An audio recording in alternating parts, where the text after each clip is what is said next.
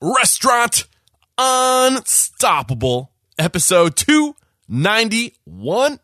So much of what a coffee bar depends on is good leadership and sure and set direction and trajectory. And you can be a great barista and bounce around as a superstar barista or something from job to job, cafe to cafe. But in the end, that's not really doing anything for the industry. That's just more or less doing something for your ego. Are you ready for it factors, success stories, failures, and bombs of restaurant industry knowledge? Then, join Eric Cacciatore and today's incredible guest as they share what it takes to become unstoppable. Are you tired of placing orders after a long day at the restaurant only to have them come in wrong on the day of delivery? Perhaps you're still doing inventory with paper and pencil. Maybe the sound of cutting labor costs is appealing. If you're interested in 5 times fewer order returns, 2 times faster order placements, and $2 saved on labor costs for each order, then you've got to head over to www.bluecart.com and sign up today. Many thanks and happy ordering from Blue Cart. Hiring a consultant to train your staff and to improve your restaurant can be expensive. Wouldn't it be awesome if you could just get advice from world champion baristas and leading restaurant consultants without spending thousands of dollars? Tipsy believes you should have the chance to learn new skills whenever you need to, which is why they have hundreds of hospitality courses available for only $9 a month. To give you a little something extra, as a Restaurant Unstoppable listener, you can also get 50% off your first month. All you gotta do is click the Tipsy banner in the show notes. Get on it. With excitement, allow me to introduce to you today's guest, Chris DeFurio. Chris, tell me you're feeling unstoppable today, dude. I am feeling unstoppable. Yes. All right. 16 years of experience as a barista, trainer, USBC competitor, competition creator, writer, consultant, and manager have been good to Chris DeFurio. Along the way, he has picked up some key tips and insights into the fundamental elements of what it takes to run a thriving and successful cafe. Today, Chris serves as shop operations manager for Sunnergoss Coffee. Did I say that correctly? You absolutely did. Good job. In Louisville, Kentucky. And when he's not in the cafe, he's sharing what he's learned about the business at defurious.wordpress.com. So this is just a huge aerial view of who you are, Chris, what you're all about, and clearly passionate about the cafe industry. But let's get that motivational, inspirational ball rolling with a success quote or mantra. Take it away, man. Well, I've really been into the book Mindset by Carol Dweck, Dr. Carol Dweck, and one of the things that she says in that book is to be intrigued by mistakes, enjoy effort, and keep on learning. And I think that rings true for me, especially recently. So that's what I have. Dude, let's really dive into that, getting intrigued by mistakes. What do you think she means by that? Well, I think mistakes, like being intrigued by mistakes is, I don't want to call it brave necessarily, but it does require you to have an honest assessment of yourself.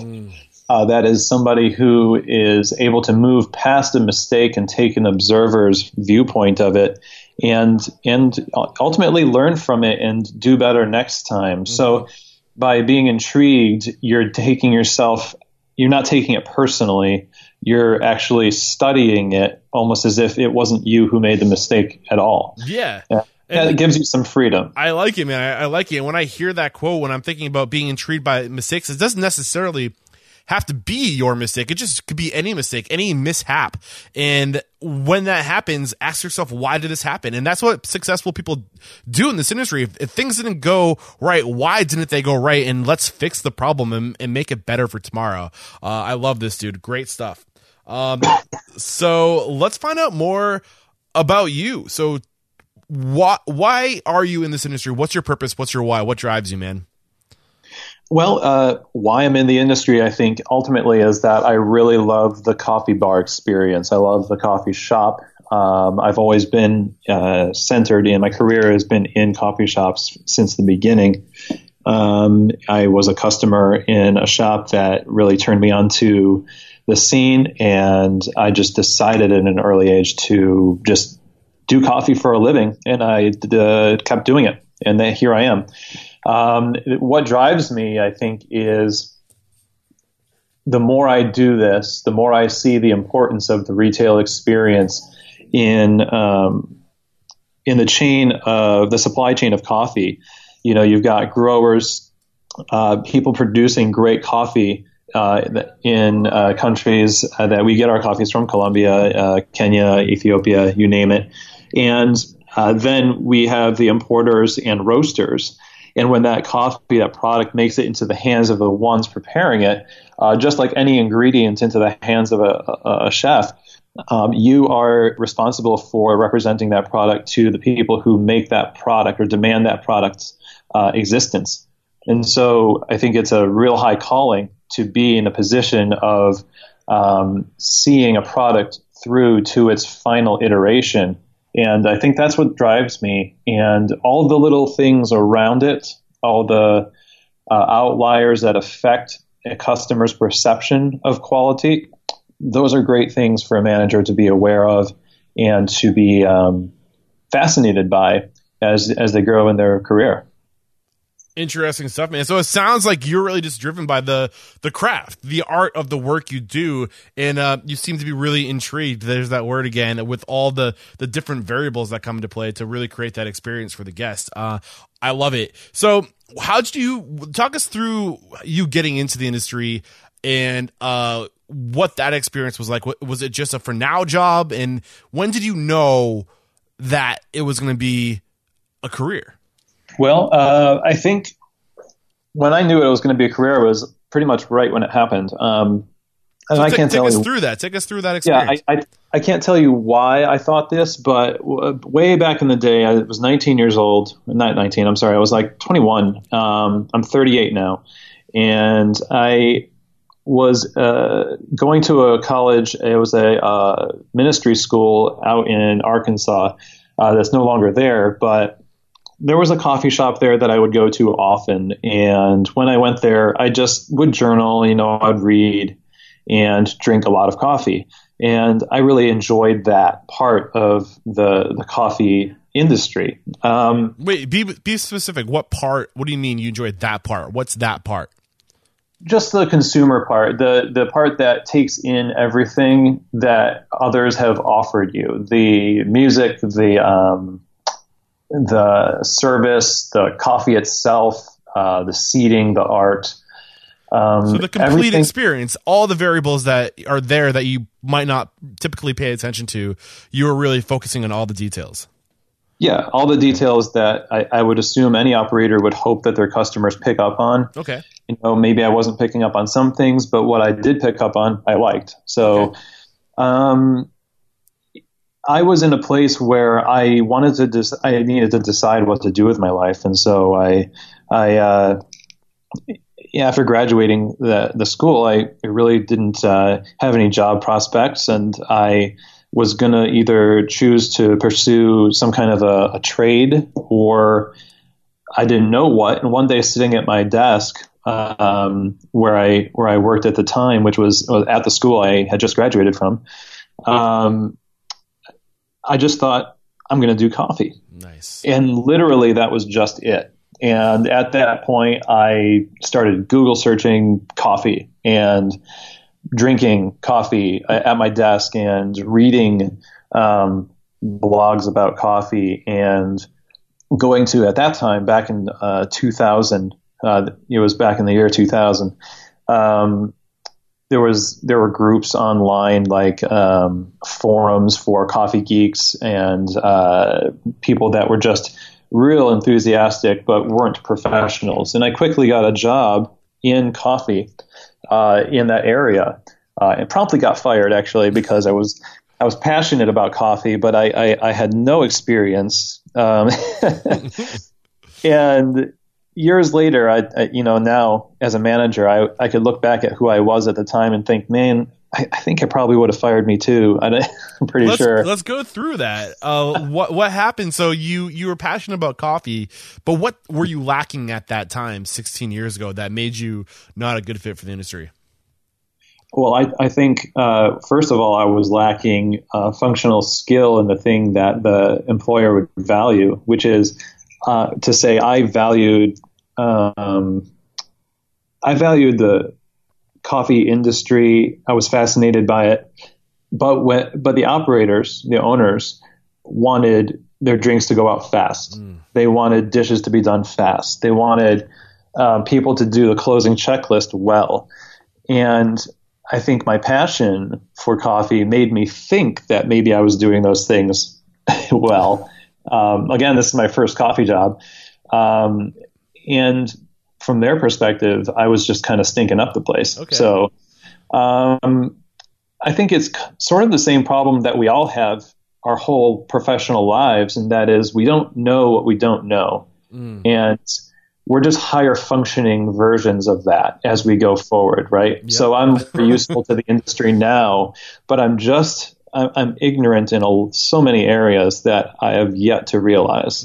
I'm curious, that experience of being passionate for the coffee, the product, and not really having the skill, the experience of working in a coffee shop, does that make you more empathetic or sympathetic, I guess would be the right word, with people that now you train who have the passion for the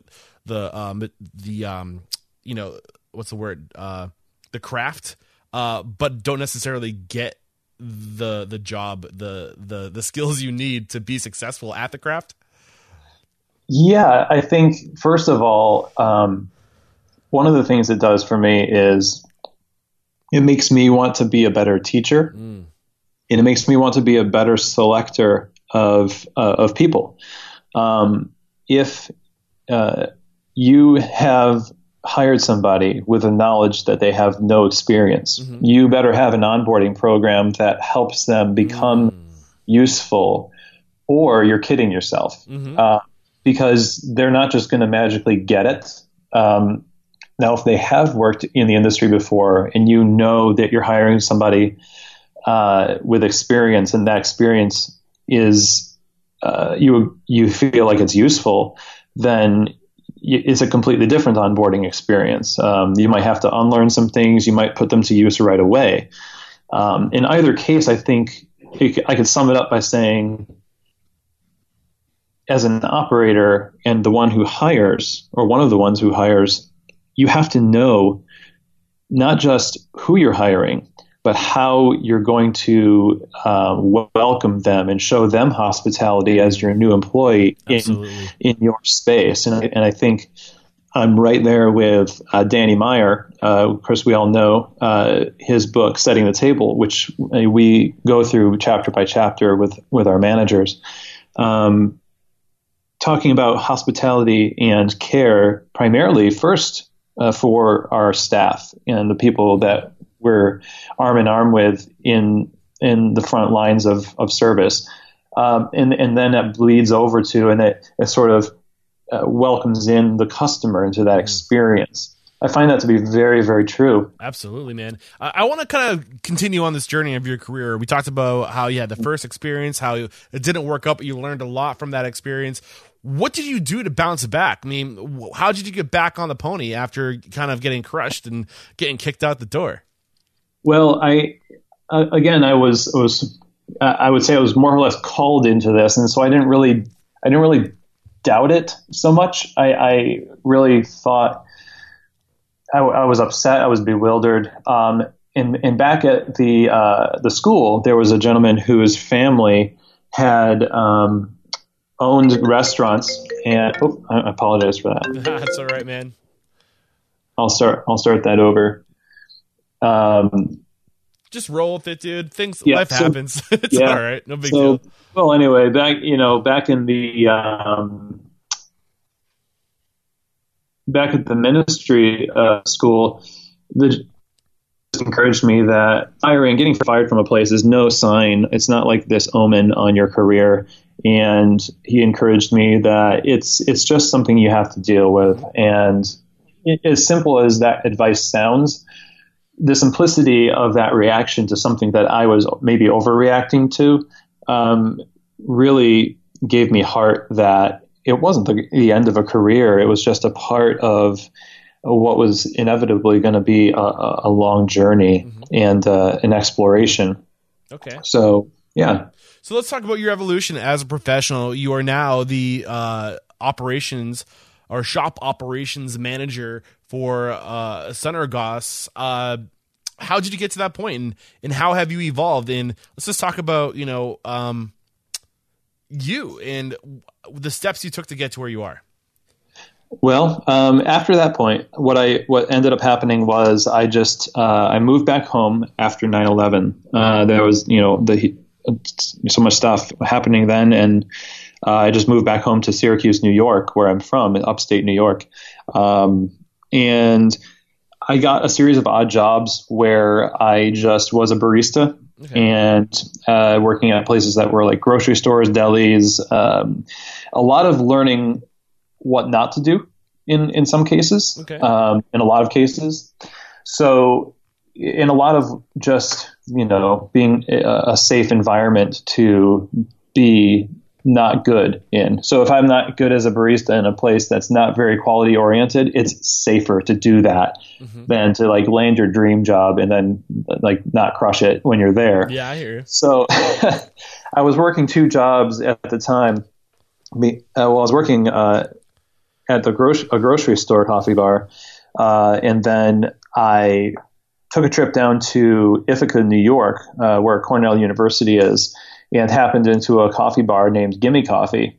And now they have, I feel like it's accurate to say 3 or 4 shops in Ithaca and 2 or 3 in the city in New York. But they're based in Ithaca. Well, anyway, back in that day, I walked in there, got some coffee, and it had latte art on it, which latte art is that design that people put on top of cappuccinos and lattes. And to us at that time in the industry, latte art was the sign that you were in, that you knew how to do it, And so I was really surprised. I was not expecting to see that on the drink. So what year is this now? You're talking, you got your start 2000, where were you, 2003, this 2004? Is like 2003. This is, I think, 2003. And I walked out the door and somebody came in who looked official, and I thought they were the manager.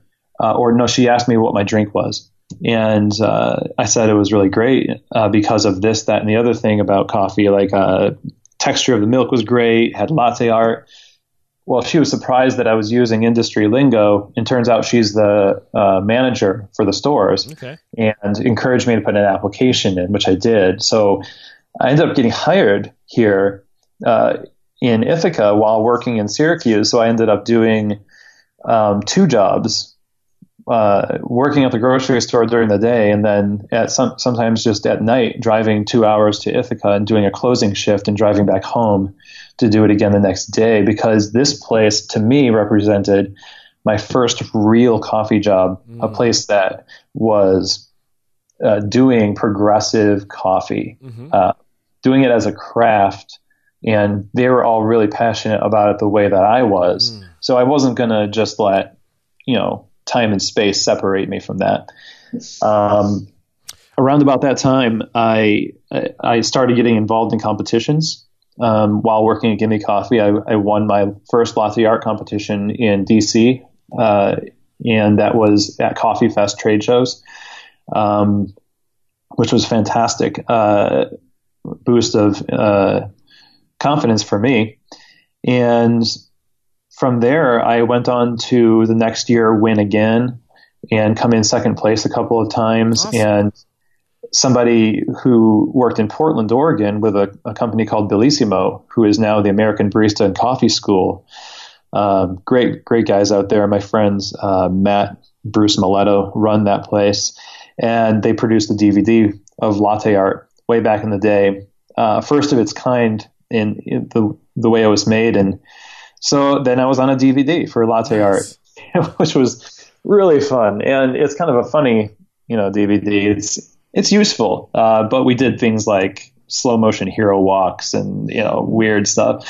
Yeah, but I started competing in other competitions besides latte art, which were the United States Barista competitions, which are now called the United States Coffee Championships.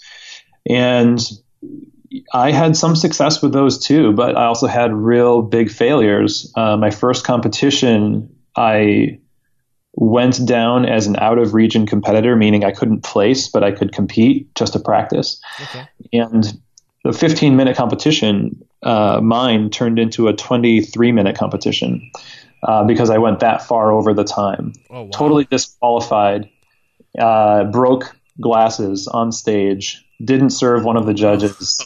It was a fiasco, and I held the record for the longest overtime in competition history for quite a long time.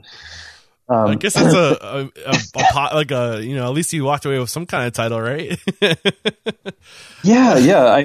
I felt like everyone was so nice about it. I was upset. But afterwards, I really just buckled down. And about 2 years later, in 2007, I was able to do well enough to place fourth in the United States in Long Beach. And that's kind of the pinnacle of my competition career. I never really pursued it past that.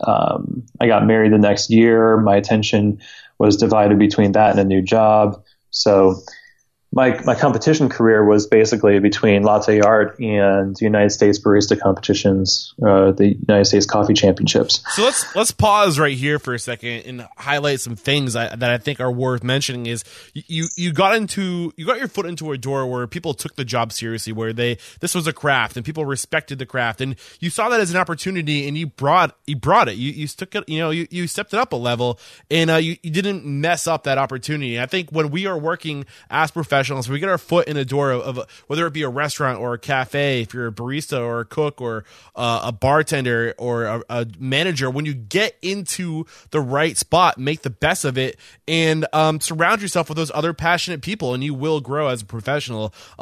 Just wanted to point that out. And let's talk about how you evolved to the next level, because at some point you started doing consulting and you really took this management role seriously. So when did you really step it up and put it into the next gear?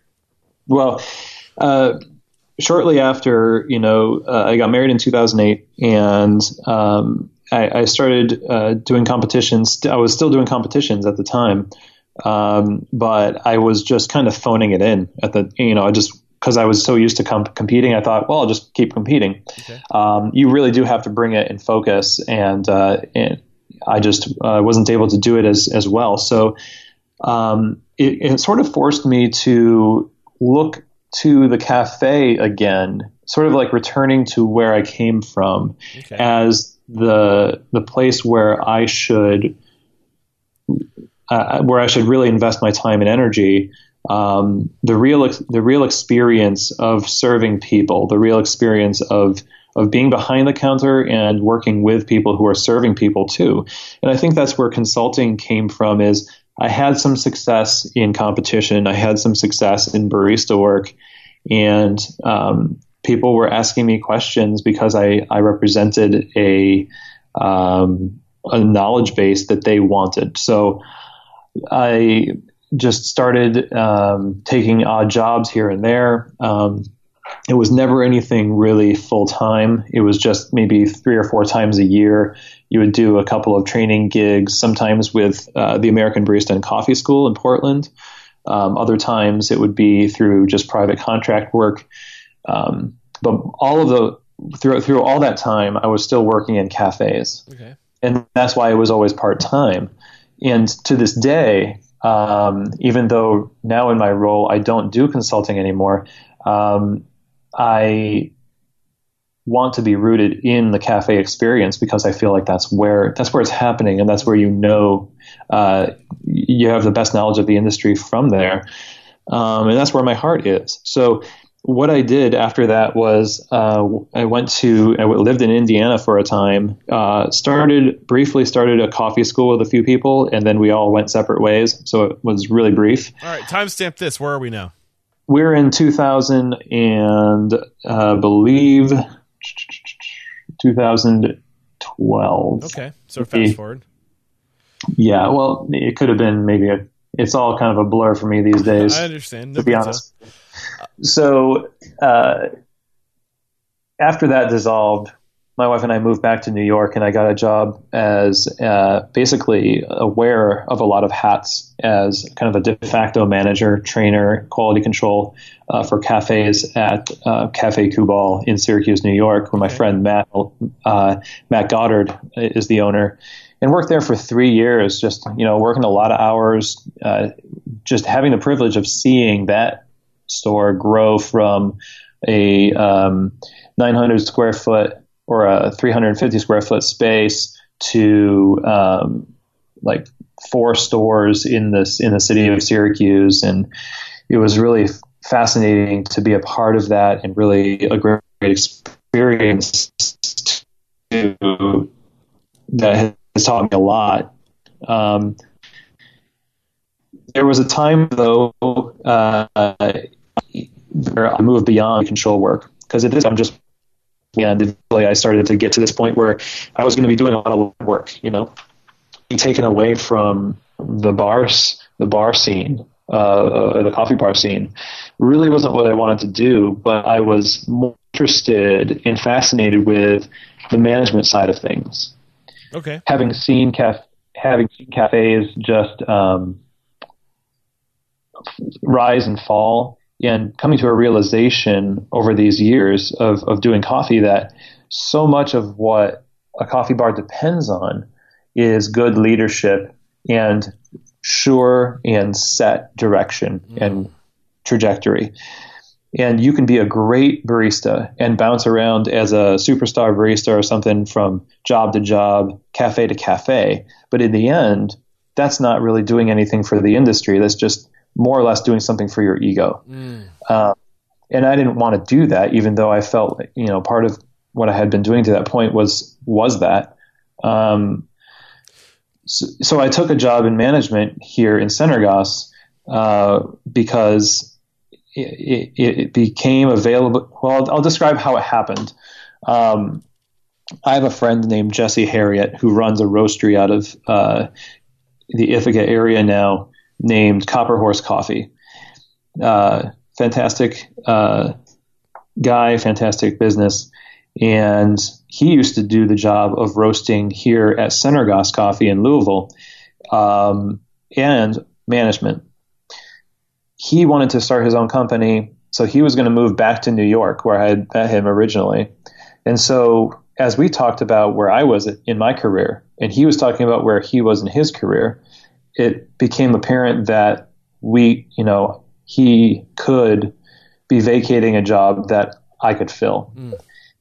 And so what happened is essentially I embarked on like a 8 or 9 month interview process with Sendergas to take on the job of cafe operations manager. Okay. And back in 2014, in June, packed up my wife and my 4-month-old son, and we drove down and moved to Kentucky. Okay. And that is how I got down here to Kentucky. Awesome. All right. So I want to know when this all started to, I guess, the big picture, when it clicked. Like, if you could just reflect on the big aha moments, the big takeaways of how you evolved as a professional, as a director of operations or shop operations, what are the biggest lessons? If you narrow it down to say 3 big lessons. You already talked about leadership and a sense of direction as being a big lesson, but what are the other key components that we need to be successful in a food and beverage operation, whether it be a cafe or a restaurant? Well, I'm going to assume that most of the people listening to this show would consider themselves to be leaders in some way or another, or aspiring leaders. So I'll speak to that, and that is, you, first of all, can lead from where you are. You don't have to wait for a position to open up for you to be a leader. You don't have to become a manager of a cafe to manage yourself well. And then become a better manager for doing that when you do get the official title. That's something that I think I've learned. I think the secondary is to I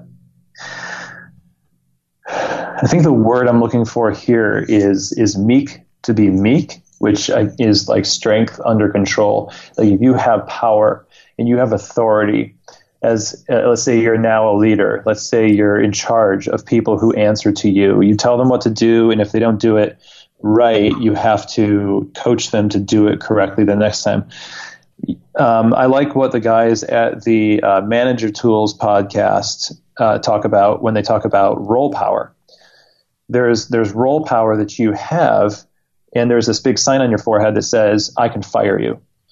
And so if you don't realize that and don't walk with that knowledge that people view you differently, you can tend to trample people without even realizing it. Mm. So the second thing I would say about leadership for people is be aware that your authority carries with it a lens that distorts people's image of you, and you're going to always have to fight against that by showing excessive amounts of empathy and deference to people's well-being. You can't just assume that they think the best about you, and that's not to say that they won't, but I think it's a best practice to really be sure on your end that you're above reproach in that way. Mm-hmm.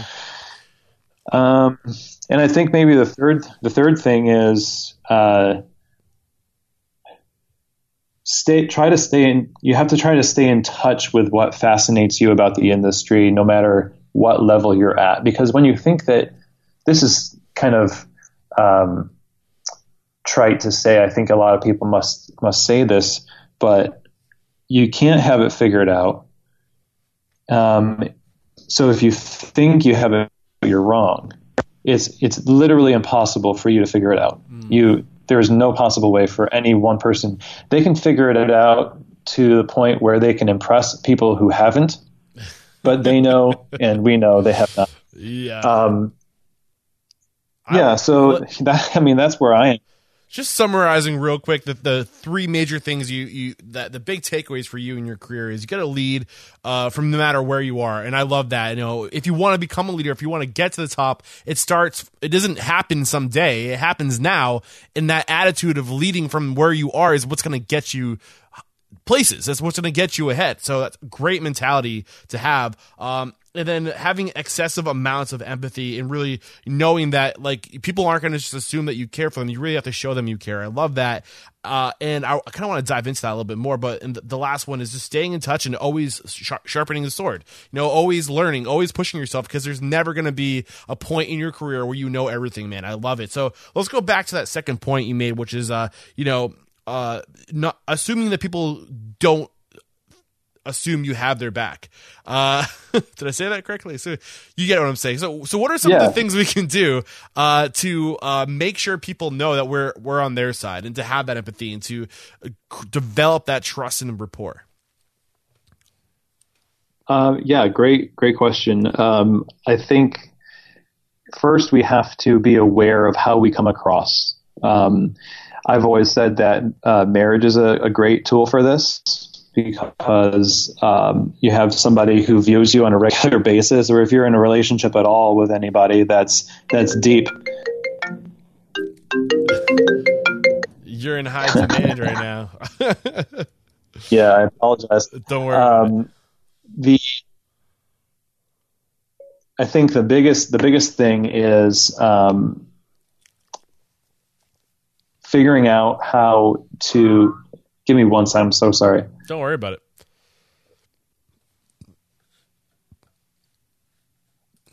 So the question about how you come across. So if you have people around you who are willing to tell you the truth, and usually that comes from people that are in a just honest relationship with you, a deep relationship that can tell you how you come across. Knowledge of self is one of the first ways that you can figure that out. You can know I come across as angry, and I don't feel like I am angry. So like this is my problem. I'm speaking specifically of myself. Like when I'm thinking, I'll look pissed, right? So if I'm thinking a lot, and I could be thinking about, something like, how can I really be great to these people that work here at the shop? They could be looking at me thinking about that and think, oh my gosh, that guy has, got something wrong. I have to be aware of that. And it sounds kind of like, it's okay. Just, toughen up.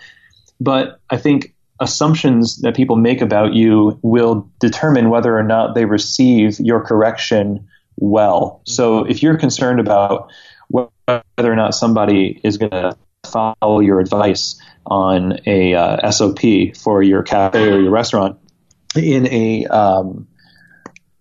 you're not there, you got to know that you have rapport with them to the effect that they are going to do that because they respect you. And that respect comes from forthcoming communication.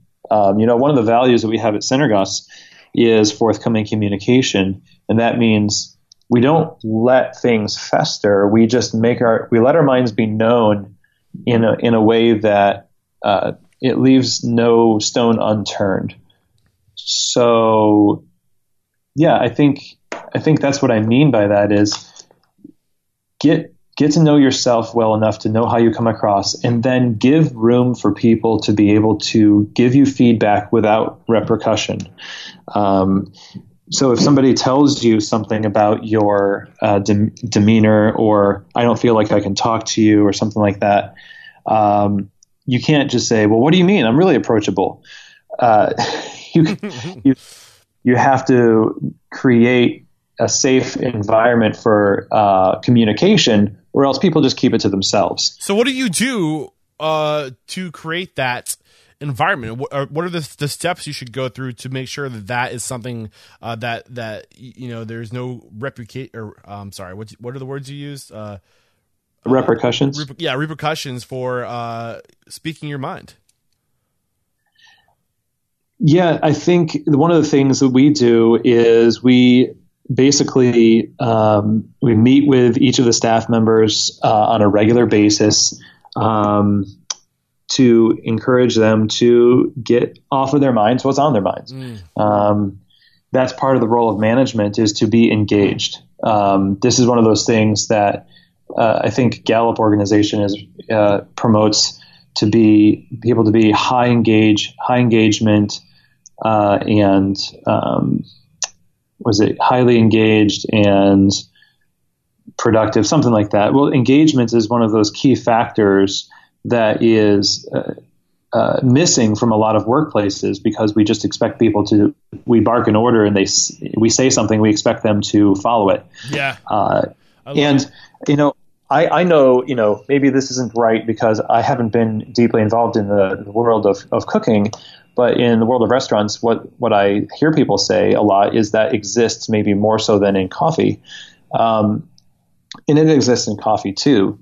The thing is that you can just surround yourself with sycophants, just people who want to please you. Mm-hmm. And they could be lower quality employees, but they when you say jump into you, that's a metric of success. And I think that's a shame, because you could be throwing out so much talent on the basis of them and their response to something that you said, a couple of weeks ago. You could be letting one of your best employees that you would have ever had go out the door because you couldn't see that you needed to be more empathetic, or you needed to be more open to their feedback. So I would consider people, in the management of people and their well-being, the top priority for anybody in leadership ever. You don't ever stop learning about the people that you have working for you, no matter how long they work for you. That is like 80% of your job, in my opinion. Yeah. It all comes down to how they feel valued, and how much, directly relates to how much value they add to the company. Yeah, absolutely. And one of the biggest lessons, trying to put words, you spend so much time studying successful people, how they act, how they behave, what they do. And one of the biggest lessons for me that I picked up on is it's about impact. It's about leaving an impact, whether it be with your guests or with your employees, but making an impact. And what I mean by that is instead of having a bunch of really good relationships, have few really amazing relationships, and organically over time, that impact will spread laterally. And does that make sense? Oh yeah, absolutely. Yeah. And if you can't be engaged with all of the employees that work for you, you need to find people who represent leadership in the company to be involved with those people, have present leadership within the organization. So for coffee bars, one of the things that happens, for instance, is you'll have people who they open a coffee bar and they're present all the time. And then they get a manager or they get a shift lead or something. And then they're not there as much. And everybody works in the daytime. So then the closers come in, and the closers don't have anybody who represents the vision or the leadership or the original values in eyesight, or off the cuff conversations, not the benefit of that present leadership. And so what happens is you get these factions, openers versus closers. It's like, back of house versus front of house for coffee bars. And so I hate that, because both play such a vital role, and it's up to the people who are in the management to come up with systems that support the giving of care to all the people who work there. And part of that giving of care is to put people close to the source of what gives life to the business. And I think that's the vision, that's the standards that you set for people, because people want to do a good job. Yeah, and just how everything ties together too. People, if they know they're supposed to do something, but they don't know why they're supposed to do it, just taking that time to explain, hey, this is the reason why. So in the morning, when the morning folks come in, it's going to be set up this way for them, or vice versa. Like sometimes when people just they get the understanding of why things happen, not just do these things because I said so. That helps. It makes the bridge of communication wider. And when you do that, and everybody's on the same page, and I think does that kind of tie into what you're saying? Oh yeah, 100%. I think that the why, like the classic, Simon Sinek, Start With Why book and TED Talk is critical for people to read and listen to. And you can also stop there too. That's the thing, is a lot of people in leadership are guilty of kind of banging the drum, but at the expense of the second string violins. They're considering themselves to be visionaries, and they're leaders, and they're change makers, and all this other stuff, and that's fine. But I forget who said this. He's one of the guys, John Shook. He is a practitioner and advocate for the Toyota production system and lean management. He says, and I love this, we don't need more leaders, we need more managers. And by definition, what he means is leadership, the necessity of more leadership is because of a lack of management. Management, by definition, includes being a good leader, but it also has a very strict metrics for success in accounting and finance, and also in things that need to be done for the functionality of facilities and people's schedules. Where you see companies in trouble is mostly because of a lack of good management. And so somebody has to come in and shake things up.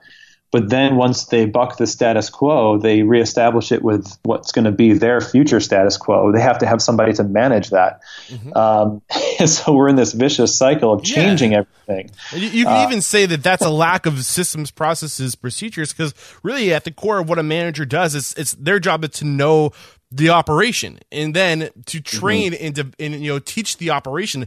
But you, as the owner or as the leader, have to create those systems, processes, procedures for the managers to then take and implement.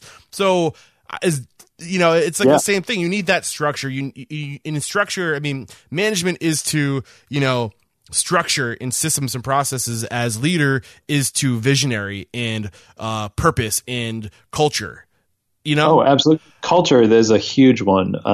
Culture is, any service environment is made up of two cultures that intersect, and that is the culture of the one consuming that they bring in. So the vibe that a restaurant or a cafe has is made up partly of the clientele and their desires and, their culture. And then the other part is the staff and the leadership. And when the two meet is when culture really forms. And as both of them listen to each other and form a trusting relationship, that's when you see really great cultures happening. That's when you see dynamic growth in an organization where people will say things like, "This is the best job I ever had," or "I really miss working at this place because it felt like family." But it wasn't the kind of it felt like family, meaning we never did any work. We just took shots and 8-day-old baked goods or something. You could be really busy and be doing a great job and feel like family because you're all in this one ship together, making a great product, doing a great job. And the reason why culture can exist, the reason why families can have traditions and things like that is because there is a structure in place. Awesome. I will go home to a home, and in that home, there will be things that take place that will form memories, and those are traditions and culture. The culture of my home is facilitated by where those things take place. And so if I don't manage it properly, though, I'm cutting off I'm cutting off the supply eventually somewhere down the road of what it takes to have a great culture. Awesome. Love it, man. We've gotten a lot of great advice from you up to this point. Beautiful stuff. We got to get a quick failure, a time where you fell hard on your ass, Chris. Take us through that failure and how you're better now because of it. Gosh, where to go from there? I mean, there's a few. Okay, so here's one, and this is back when I worked at Gimme Coffee, and this is a fantastic company, and I was a young trainer, and I was full of myself. Admittedly, I was a competition barista, and one of the only competition baristas, and so I had been given authority as a trainer, and I was young, so this is very dangerous.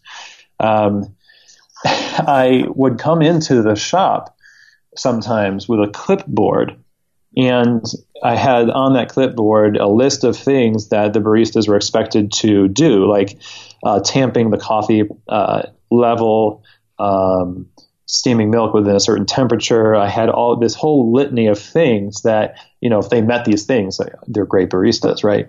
So I would go in during a rush, unannounced. I would just go in and I would lurk. I would just sit there and watch and fill out the form.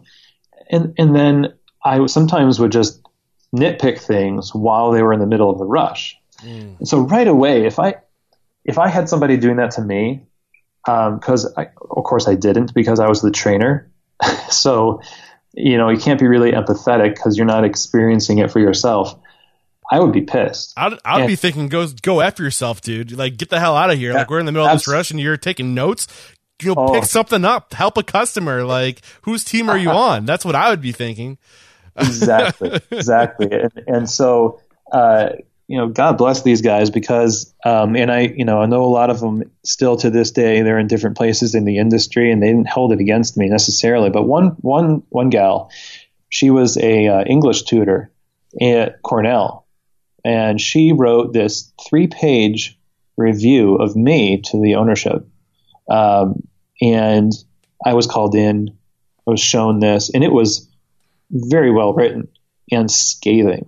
And nobody can really rake you over the coals as somebody who is a a college English tutor. So it was embarrassing. I was defensive about it for a long time. But, up until maybe a year ago, I think I threw it out a year ago, I've kept that. I've kept it in my drawer of my desk. Can you share that with me? Can I post that with this episode? Would that be? I don't have the note. I don't have the note anymore.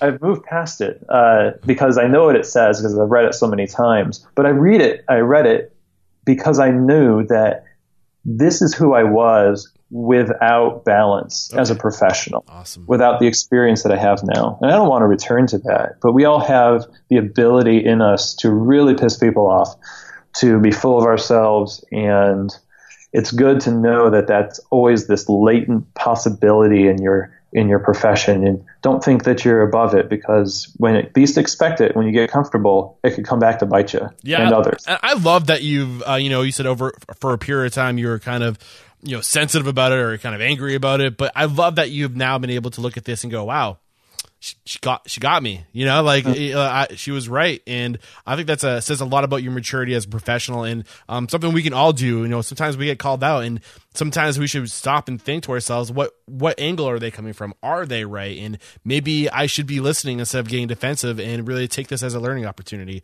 So beautiful stuff, man. We're going to take a quick break to thank our sponsor. We'll be right back.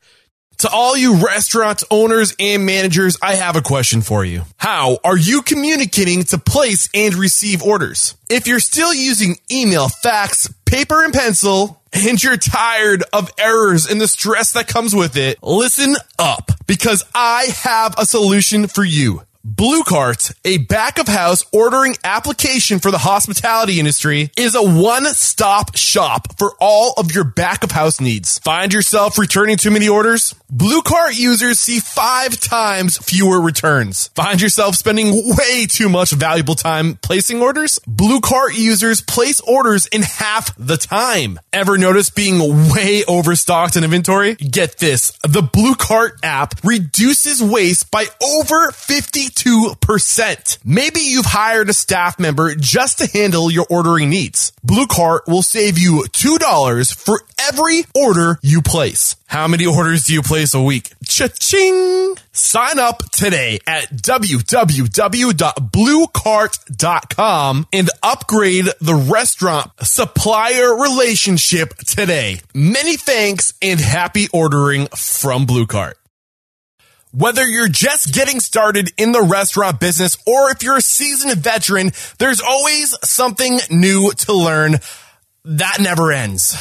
But what hasn't changed is the time you get to learn. Tipsy has taken everything you need to know and put it in one easy-to-access location. With Tipsy, you can learn what you want, when you want, by accessing an incredible library of video courses on topics like food and beverage, service, marketing, and business operations. It's basically a one-stop shop for everything you need to run a successful restaurant. You can also use Tipsy as a staff training tool. Through the management platform, you can select the courses that matter to you and schedule them out to your employees in a few simple clicks. Individual memberships are only $9 a month, and as a Restaurant Unstoppable listener, you receive an extra 50% off your first month. So what are you waiting for? For $4.50, you can have access to this incredible resource right now. Just find the Tipsy banner in the show notes. All right, we are back. And the first question I have for you, Chris, is what is your it factor, a habit, a trait, a characteristic you believe most contributes to your success? I would say reflection and self-editing. Okay. What do you mean by that? What I mean by that is the ability to reflect on what just happened and keep what's good and edit out the things that you don't want for the next time. I'm not perfect at that and never will be, but I hope to have higher degrees of execution in that. There was a quote, I have no idea where it's from, but it's on my desk, and it says, take complete control of your learning and growth. and we have more power than we realize in terms of how we mature as professionals. And we can blame shift, which is one of my weaknesses, is I can easily blame my surroundings and circumstance. But I mean, there are plenty of evidences out there to prove that it is just not that at all. And it's up to you to make it a thing or not a thing. I love it. What is your biggest, did I just ask this? Yeah. Wait, you just gave me your biggest weakness, right? Not your biggest strength? I did. I think I jumped ahead with the weakness. Maybe I have too many weaknesses. I can name another one. Hold on. I'm going to, your biggest strength is reflection and self-editing, and your weakness is, you said, blaming. Okay, so you kind of just answered the next question. Yeah. You can ask it again if you'd like, and I can just answer it the same way. Yeah. So, what is your biggest weakness then? Well, my biggest weakness is blame shifting. Just circumstantially speaking, like when things go wrong, my natural tendency, for whatever reason, is to look and see whose fault it is. But you know, I'm suspiciously low on the list of people who are to blame for what happened. Knowing that now helps me to put at the top for why it happened, because I can't control other people, and the first person I can control is myself, and really the only one. So there it is. Got it, man. What is one piece of advice you have for leading others? I would say, leading others is to engage them with genuine care. And if you can't, then don't lead them. I love it. Yeah. What is one question you ask or thing you look for during an interview? Okay. Actually, it's one of the questions that you asked me, but put a different way. And I like to ask the question of, okay, so I'll start with a negative. I'll ask somebody, how in your last job did you contribute to the dysfunction or problems? In what way did you further those things in the company? So for me, that's important because, like I said, with blame shifting, I can look at the circumstance and I say, well, management was bad, or people didn't understand coffee, so I had to leave and find a real job, and that's why I'm here, to get a job with you. So the thing that I want to hear people talk about is a genuine reflection of, man, I had a tendency to like just phone in the last half of the checklist for closing, for instance. And it was such a problem, or I was late, but I got it under control, but it was always a struggle. I don't care what they say, almost, unless there's like they robbed the place or something. The thing that I care about is that they know themselves well enough to own how they fail, and they can do that right up into that point where they think it might damage their chances of getting a job with us, but to them, being honest is more important. That's my assumption from that. I love that question. I've never heard one. That's awesome. It has. We've dodged a couple of bullets that way. All right. So you got another one? What's the other one? The other one is a more positive spin, and that is somebody who is aware of their surroundings in the cafe. We usually have interviews in the cafe. We'll have multiple interviews with different managers sometimes, just to get a good picture of this individual. And if you see that they're not aware of some of the things going on in the cafe, like they don't react to a really loud sounder or some spill or something like that, there's a good chance that they're not going to do that on the bar. Mm-hmm. As an individual, they have to be detail oriented. That, and when I see them being detailed oriented and they ask us questions, they have insightful questions for us. That's really a good sign, because they're not just there to talk about themselves. They want to know more about us. What is one current challenge you're having in your cafe? Well, one current challenge I would say is time management for all of us in leadership, and narrowing down our list of priorities for our daily administrative tasks. We want people to be completely free when they're on their days off and not take work home with them as much.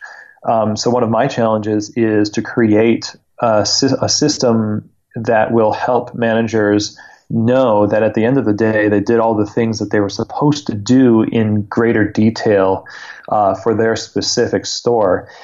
And that presents its own challenge because each store is changed so much in the last couple of years. You know, we've been in business for 13 years roasting coffee, and we have 3 locations now.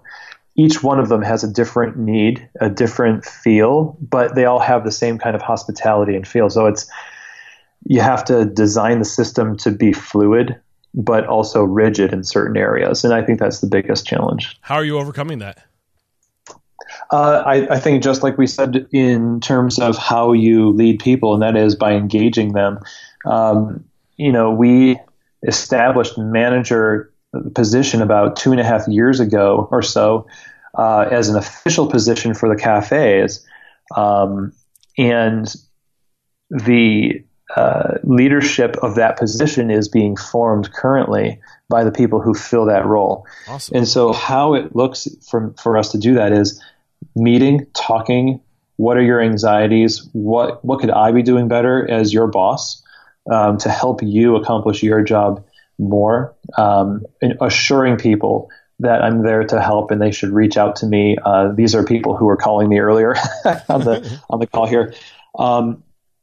So I think engagement with the managers in the same way we expect them to engage with their employees and employees with customers. Awesome, man. And one book I'm going to recommend, I think that you would love doing or will love for just efficiencies and systems and to be more productive is Eat That Frog. Maybe you've already read it, but man, I think you'll find some awesome nuggets in there. So what's one thing aside from food and coffee that your cafe does really well that separates you from other cafes? I would say it's the engagement, the person-to-person engagement. One of the things that we get, we have people that come here as employees read through our Yelp reviews as an assignment to find out what people value about the coffee, the company. And what they find when they do that is the reviews that people have about the friendliness and the engaging staff that we have. That to me is the thing that we want. It is the thing we do best, and it should always be the thing we do best. Awesome. Yeah. What is one book that's a must read to become a better person or a better restaurant or cafe owner? One book. Gosh. Well, besides Danny Meyer setting the table. Yeah, of course, right. Yeah, it goes without saying. I would say the one book would be To Be a Better Leader. I would say Mindset by Carol Dweck. Okay. And the biggest lesson from that book? Well, the biggest lesson from that book is there are things that you have developed in terms of your mindset towards success and growth that you are not aware of, that are just ingrained in you from your upbringing. And unless you become aware of those things, like in the book, she talks about having a fixed mindset where failure equals you are a failure, or growth mindset where failure equals another way not to do it, but you can do it better next time because you learned from it and you observed it. And I have learned so much about myself through that book, and I am going to go through it with the managers next because I'm just so impressed by the timeless lessons that I think that it holds. Awesome. That book again is Mindset, the how we can learn to fulfill our potential, and that is on or in audio. Looks like. So you can get that book for free today if you don't have an Audible account. What are you waiting for?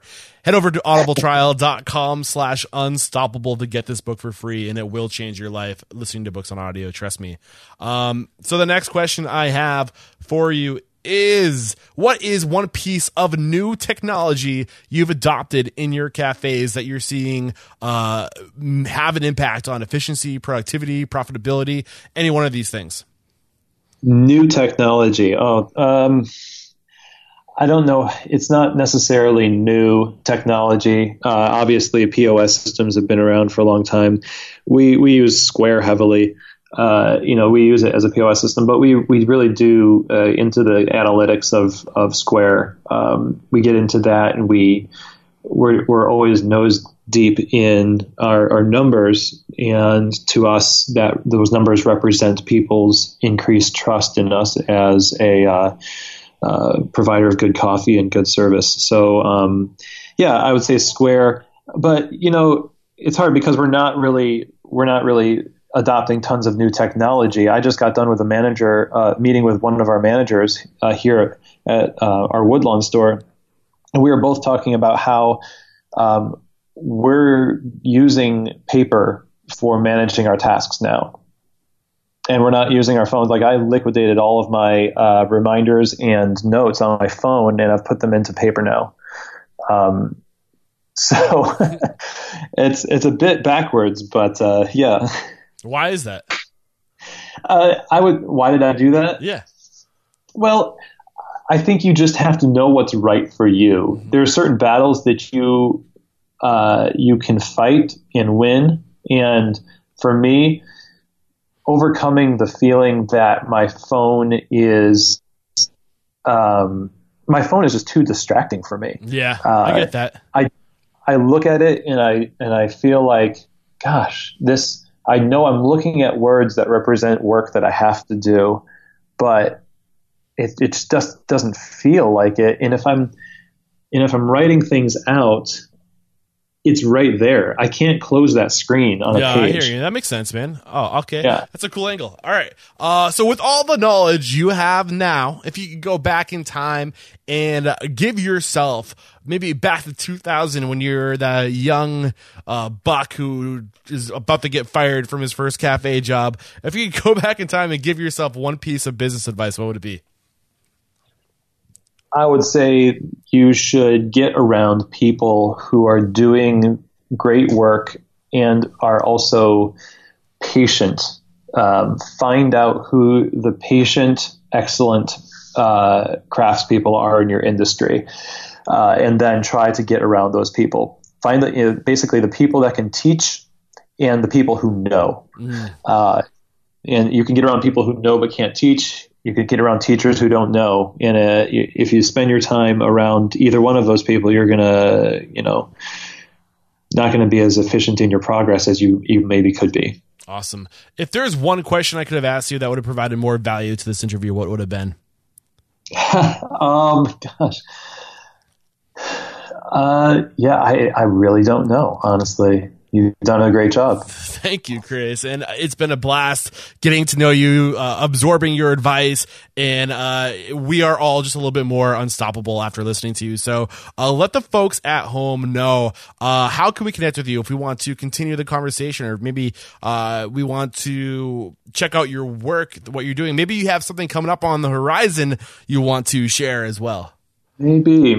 Well, yeah. So you could just generally my last name, DeFurio, on Twitter at DeFurio, and you can follow me there. I tweet about coffee and other fun things, not so dense topics necessarily, but I do have a project on the horizon that is really close to launching, and that is a podcast. Nice. So, yeah, exactly. A podcast called Keys to the Shop. And that would be at keystotheshop.com.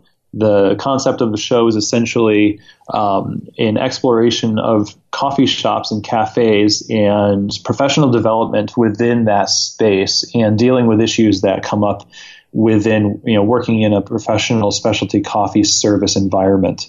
So about but they're part interview based, part solo episode. So I'm really excited about it. Awesome. I'll have those links in the show notes, and I'm excited too, man. There cannot be enough service industry content out there, audio content. There needs to be more restaurant and cafe podcasts, in my opinion. There can't be enough. So I will be sharing that. Just head over to restaurantunstoppable.com/291. I believe this is going to be episode 291. I'll have the summary of today's discussion right there, the links to the recommended book and the links to connect with Chris and the link to his new podcast, all right there, restaurantunstoppable.com/291. And Chris, call somebody out. Who's one cafe professional, maybe a cafe owner who just does great stuff, who gets it, that you think would be a great guest mentor on the show like you were for us today? Well, I'm going to say that there's a cafe in New York City called Everyman Espresso. Ooh.